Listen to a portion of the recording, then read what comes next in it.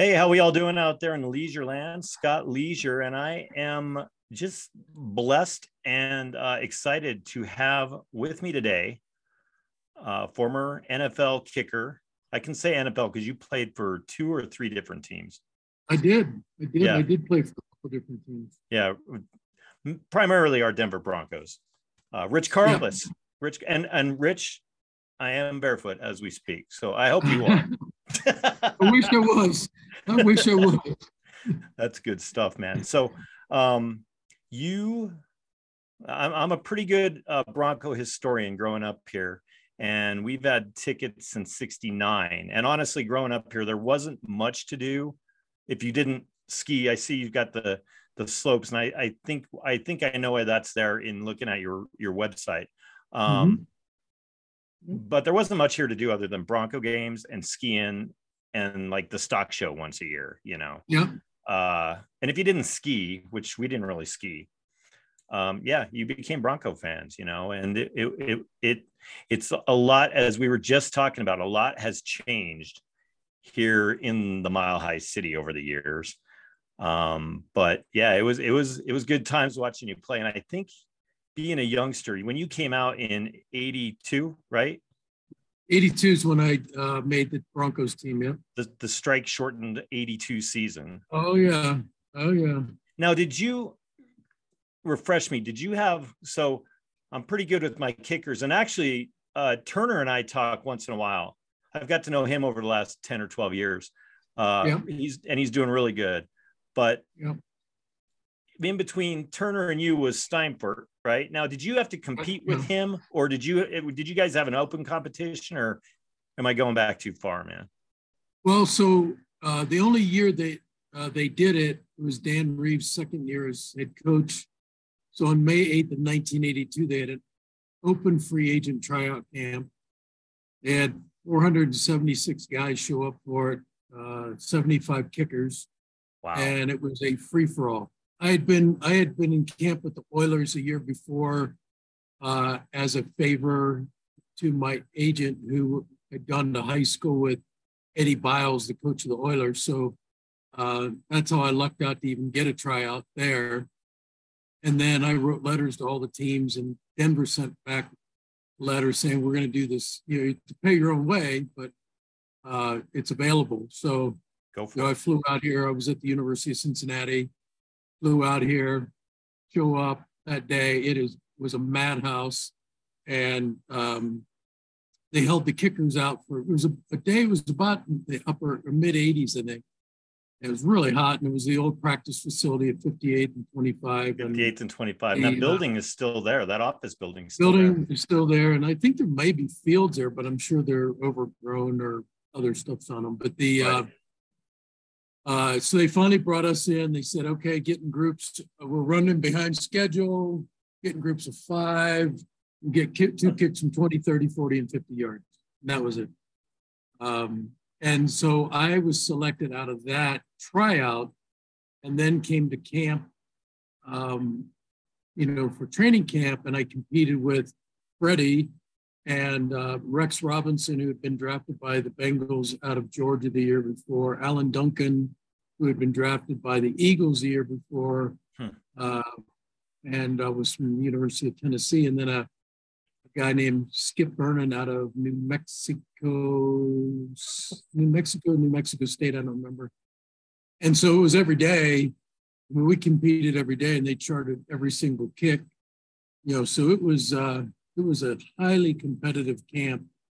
And Freddie had held out the year before, so he was kind of in Dan's doghouse anyway. And then he pulled he pulled a groin early. So we all were kind of slugging it out. The Rex Robinson, I think, was the guy that they really, initially thought that would take the job. And we had a scrimmage at Jackson Field at UNC, because that was the first year the team had gone to training camp at Northern Colorado. And we all got 3 kicks at the end of that scrimmage, and Rex kicked all 3 into the line of scrimmage. And so that kind of sealed his fate. I made mine. I don't remember what Alan did, but all of a sudden then it was down to 4 going into preseason. And then, preseason, Freddie didn't kick. I kicked for, we were playing the Rams in Anaheim when, one of their numerous stops over the years as a home. Right. And I missed a 40, it was a 40-yarder. Hit it really good, just barely missed it. And I thought, oh no, I'm doomed, right? That's it. We get cut. And Stan Jones, who was a defensive line coach, he was the Turk. So he was the guy, and they only cut on Monday morning. So you had to suffer all weekend. He was the one with the notice. Yeah. So he'd be sitting at breakfast right by the door. And as you were going out, he would grab you. And so I was walking out that day and just sweating bullets, first off, you can't even eat breakfast. Your stomach's a wreck, And he always called me Rick. And he was almost at the door and he said, "Hey, Rick." And I was like, "Oh no, I'm dead." And he said, "Hey kid, you're doing fine. Just hang in there." So I went back to the dorm, called my parents. I'm like, "You better come out for that next preseason game. I don't know how much longer I'm gonna be here." And I ended up making a field goal in that game, and I don't think anything must have happened in that third game. I think we played Miami the third game, and then we went to New York and played the Jets in the fourth preseason game. And by then it was just Freddie and I. And Freddie was like 1 out of 2, and I was 2 out of 3. And Dan made that decision based on mostly kicks just in practice, I guess, to keep me over Freddie. Man, and he, from what I remember growing up, that dude could boot it. He had a monster leg. Yeah, he could hit almost 60-yarders, man. He was a big lefty, but he kicked a pretty low ball. And in those days, on defense, you could get a guy running and jumping behind the line of scrimmage to block it. And I kicked the ball really high. Got off the ground quick and high. So that was a huge differentiator for me. And then I said, I would guess Freddie and I were probably pretty equal on kickoffs, I'm thinking.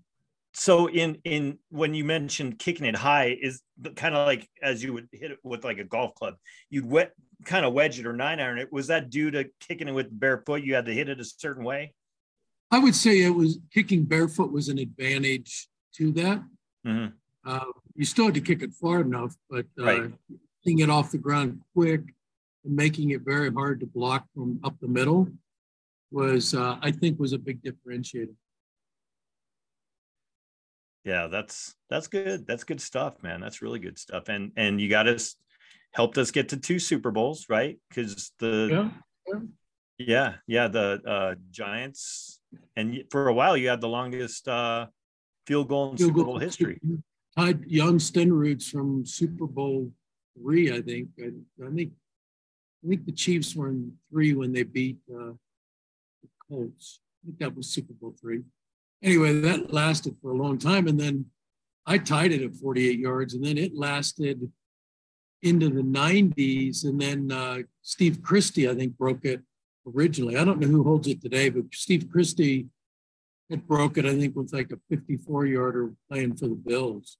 Yeah, and when Stenrud kicked it, wasn't the goalpost was up further too? Yeah, it would have been up on probably the goal line. On the goal line, yeah. He would have been a true from the 48-yard. He would have been kicking that truly from the 48 and not the 38. Yeah, Turner's always mentioned that he has the shortest field goal, and it'll never get beat because they moved the goal. I think it was like 9 yards or something. Like 9 or 10 yards, yeah. That's funny. And then I remember him saying that. And then from Denver you went to the Vikings, right? I did. And then is that where you finished, or did you have another stop after that? I didn't go there till the third game of the regular season, and I had a great year. I ended up the season like 31 of 38 and only played 13 games. So we were, unfortunately the offense got to move the ball. They, the good news is they moved the ball, but the bad news is they couldn't get in the end zone. So I kicked a lot of field goals. So good news for you. And we got into a contract dispute with Mike Lynn, who was kind of a notorious bad guy in the GMs in the NFL. And so I ended up not staying there and going to Detroit, which was miserable. I loved Minnesota. Jerry Burns was great to play for. And then my brother-in-law was playing there. So I was getting to spend time with he and my sister, who was 4 years younger than me. And I, missed a lot of her growing up. Good deal. And then tell us about the wood. What have you been doing before? You just started doing the woodworking recently, right? Yeah. So I retired at 32 and kind of bounced around doing some stuff. You may remember Carl Shear, who used to run the Nuggets. Sure. He had started a sports marketing company. And so when I first retired, I went into that and worked with him and did some different fun projects. And then I left to take over as running a minor league soccer team, Colorado Foxes, and really cut my teeth on sports marketing at that point. Really learned to do a lot of different things, negotiating, radio contracts and stadium deals. We negotiated a deal with the guys from Wembley to renovate the old dog track in Commerce City and make it into a soccer stadium. And so it was actually a beautiful facility for soccer. So I worked, that guy that owned that was out of Germany. And then when he didn't want to buy into the MLS, he was given the opportunity. Lamar Hunt came and visited us and wanted us to buy it. And Martin didn't want to do that. So then I sold the team, and then, probably the best thing that ever happened to MLS, Lamar walked up the street and sold the team to,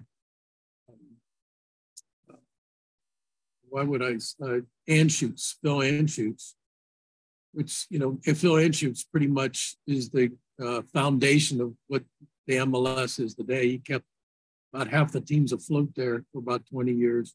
Yeah. So I dabbled in that. I ran another company for the guy to Germany for a couple of years, and then I was kind of done with that.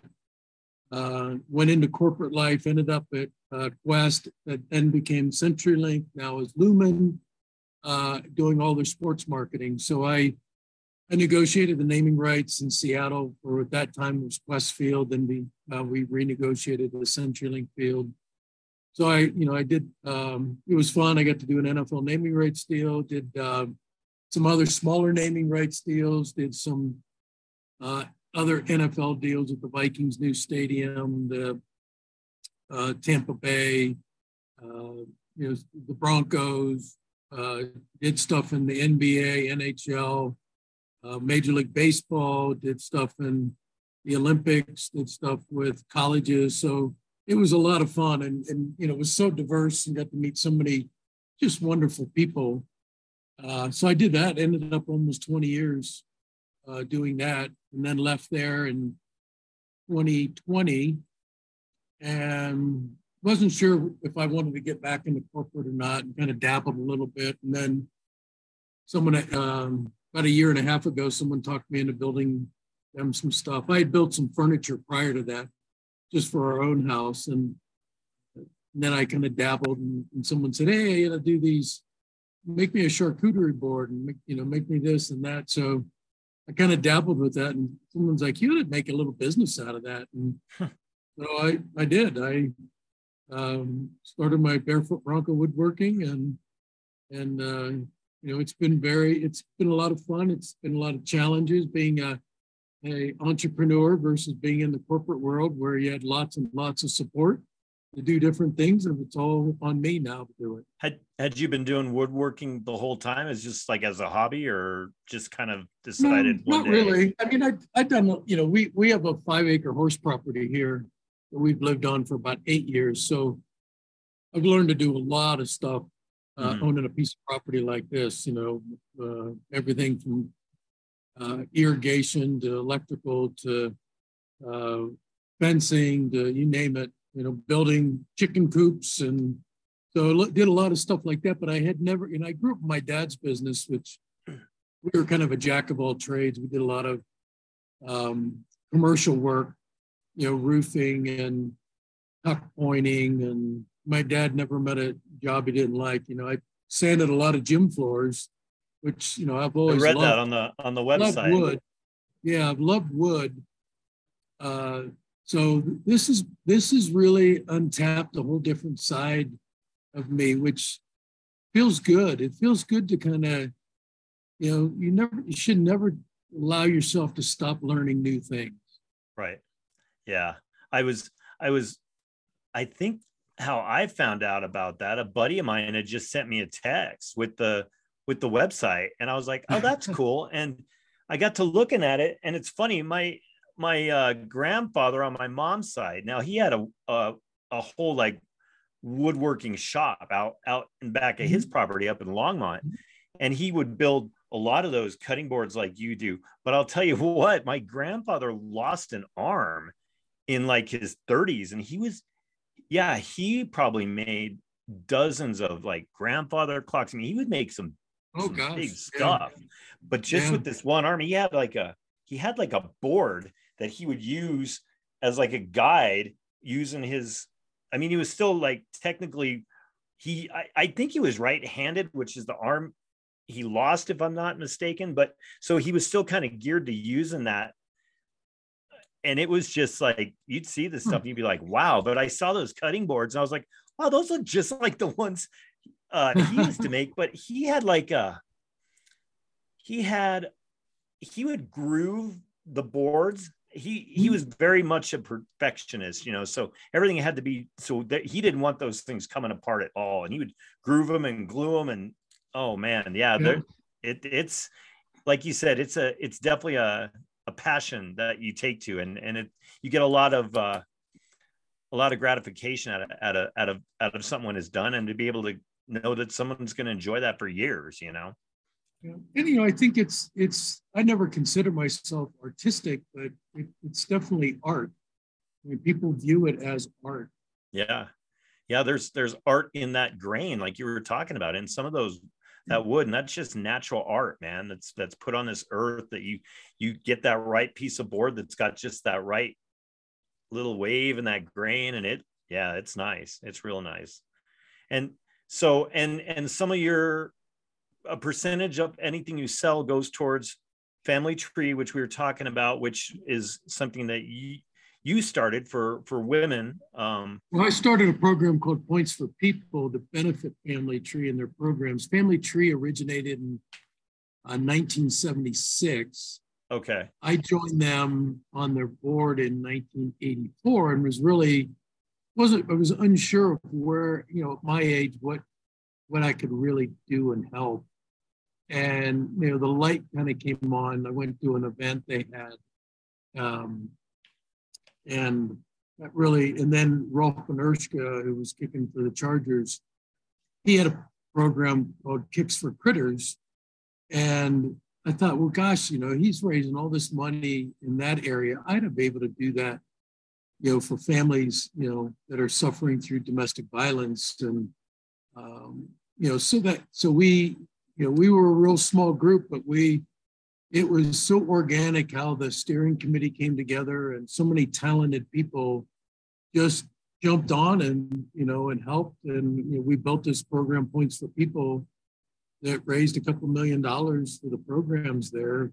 And during for over almost 20 years, we ran different special events and did some roasts, roasted Kubiak and roasted McCartney. We roasted Hands Lake. We roasted a bunch of different so it did kind of branched off once I started kicking into more special event stuff, golf tournaments, things like that. So so my I've been affiliated with Family Tree for 38 years, and then I started skiing in the events up at Winter Park that benefit National Sports Center for the Disabled. started, when I was playing, because the Broncos were big participants in that organization. So I got my first taste of that probably in about 1984, and have skied in it off and on for 38 years. And today I chair that board, and I've had a great run. I've been on the Metro Denver YMCA board for 11 years. Before that, I was on the Special Olympics Colorado board. So that's kind of where my heart is. I mean, I love Colorado. I feel, blessed that I was able to take the visibility that the Broncos gave me and continue to do things with it to help these agencies. I've just gone back on, as of yesterday, I'm back on the Broncos Alumni Council, which is about 15 alumni. We do some really cool fundraising for youth programs. They just had their big golf tournament last month. Yeah, we just had it at the ranch. We did a gala the night before. Raised I think it was like $120,000 or something net. Wow. So those guys are really busting it. Really committed. Nobody's taking any paychecks out of it. It's all volunteer work. And Ron Egloff is a big driver. Lilo Lang is the current board president. It's a good group of guys. Steve Foley's on there, Mark Jackson's on there, Willie Oceanen's on there. I mean, a lot of,